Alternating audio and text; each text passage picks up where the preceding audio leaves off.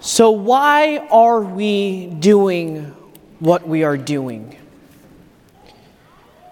Why are you and I gathered here today on a Sunday evening to sit here to celebrate the Eucharist? There's so many other things in our lives that could replace this hour of us sitting here. Maybe it's more time with our families. Maybe it's opportunity to do other things that we've been neglecting throughout the week. Maybe it's an opportunity for us to just sit down and unwind from the craziness of this week. But yet, why are we here? Why are we sitting here? One of the interesting things as I was studying in my undergraduate seminary, our first class that we took was Catechism 101. And taking Catechism 101 was an opportunity for our professors to kind of give all the seminarians an opportunity to learn the basics, the generality of the faith, so that we can all begin on the same footing. And so the professor that day began with a question. And the question was, why did God create man? He had the angels there praising him every day. Why did God have to create man? And as seminarians, we thought we knew everything. But then all of a sudden you can see in the class all of us looking at each other like, okay, what's the answer? Why did God create us? Because if he created the angels to praise him all for eternity, there's no need for God to create human beings. There's no need for salvation history to occur. There's no need for his son to become man to save us. But the answer to that question has stuck with me and has been something that has been drilled into me and have walked with me every day of my life. God created us simply to know, to love, and to serve him in this life and in the next life. But I want to focus today on the simple fact of love. This love that we're encountering is the encounter of love of the divine. A love that transforms someone and changes someone forever. A love that you and I, every time we gather at the Eucharistic table, encounter, receive, and are transformed. That love is what we hear in our gospel reading today. Especially that encounter with Peter.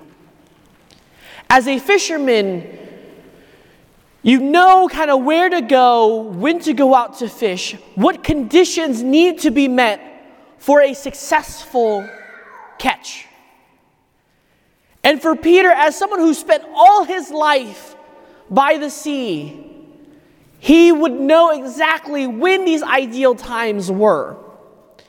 And these ideal times were then passed down from generation to generation. So it wasn't something that he just made up, or like you and I going out to Lake Arlington and just saying, okay, I'm going to throw my rod down and hope that something bites. Peter going out to fish has been mastered down to a science. He knew when ideally it would catch a lot of fish. But to come back empty-handed was something difficult. Then he encounters this man who he's heard, who we've seen in his city, preaching and teaching in his synagogues. Then all of a sudden, come up to Peter and tell him, I need you to go out into the deep. Questioning literally what Peter knew and understood, his whole livelihood, his whole understanding, and said, I want you in broad daylight to go out into the deep and to drop your nets. And what does he do? he trusts in that word. He lowers his net and he pulls up an abundance of fish. What is interesting to help illustrate this point was there was a boat in the Sea of Galilee that was pulled up by archaeologists. And as they studied the boat, they've come to the realization that those boats in the time of Jesus, when they carbon dated that boat, it carbon dated back into that time period of Jesus. And they said that boat was able to fit 15 grown men. So for Peter and Jesus to go out, to pull up so much fish that they couldn't even get it into the boat, is saying that that catch was insurmountable, unable to count. And it must be a lot because they required their brothers, their partners, to go out and join them to pull in that net. Then we see Peter respond back to Jesus, to leave me because I'm a sinner. Then the response and the call of Jesus, Peter, come follow me and you'll become fishers of men. All of these encounters with Jesus and all this whole scenario points to such a great love, a love from the divine and an encounter with the divine that you and I have been seeking all of our life. We think as human beings, we know everything, we can comprehend everything, and with our own intellect and mind, we can create, we can do everything in this world that is possible. We can see in science that we can bring cures to different diseases. We can treat different things with medication. We can do so many different things with science. But yet, when we encounter the divine, when we come and encounter God, it seems like nothing makes sense. Everything else just explodes and goes to bits and pieces. Because how can a God, if we gather at this Eucharistic table, how can a God give us his body and blood? Why would a God even do that? Why would he want to journey with us every day of our lives? Why would he become man to be a part of our lives? And it's simply because of love.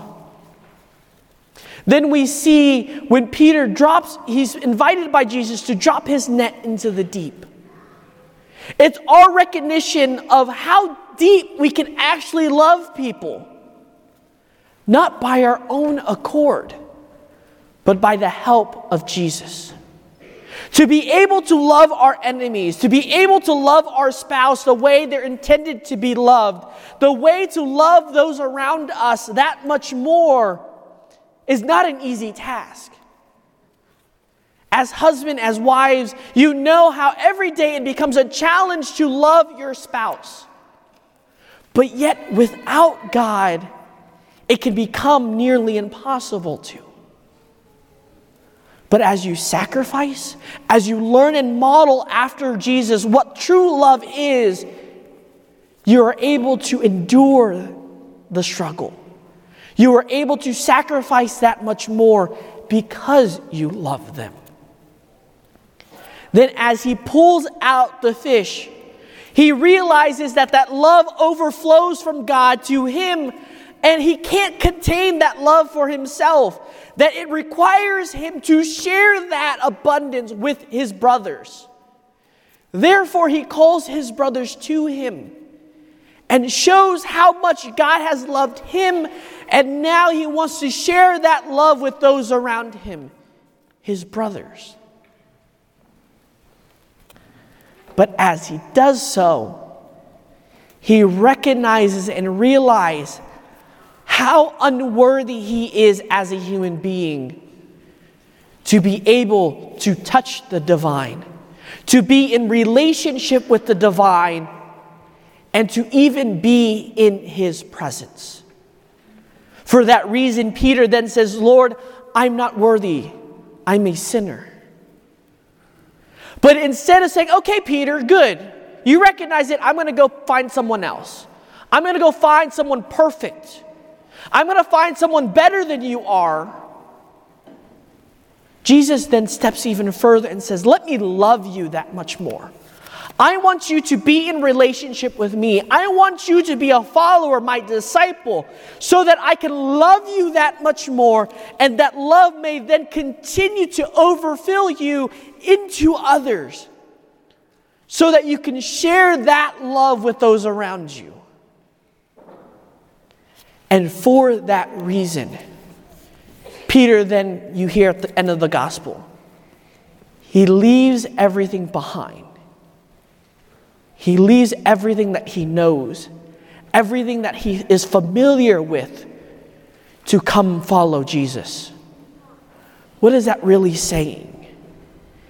Nothing in this world really can match up, really can't fulfill us completely the way Jesus does, the way Jesus loves us. But we want to think that it does. But when we encounter that love, when we experience that divine love in our lives, we know exactly how that love is. And we know deep down in our hearts that that can't match up to anything else in this world. I would like to invite you to recall the last time you were in the sacrament of reconciliation. You come into the sacrament of reconciliation carrying all the burdens of your life, the struggles, the brokenness of your life, the shortcomings between your husband and wife, between friends and family, between coworkers, or even within yourself. You then come into the sacrament of reconciliation to lay that all down, to ask the Lord for forgiveness and ask the Lord for His grace. What happens to you after you hear the words of absolution?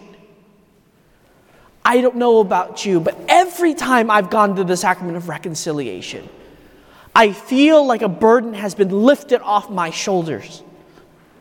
I've come to the deeper recognition of God's love in my life, and that love requires me to then share that with others.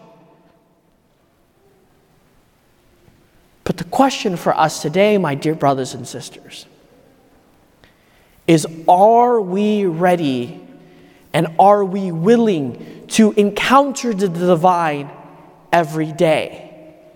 Because in encountering the divine, in encountering Jesus in our lives, we have to live up to the last phrase in our gospel reading today.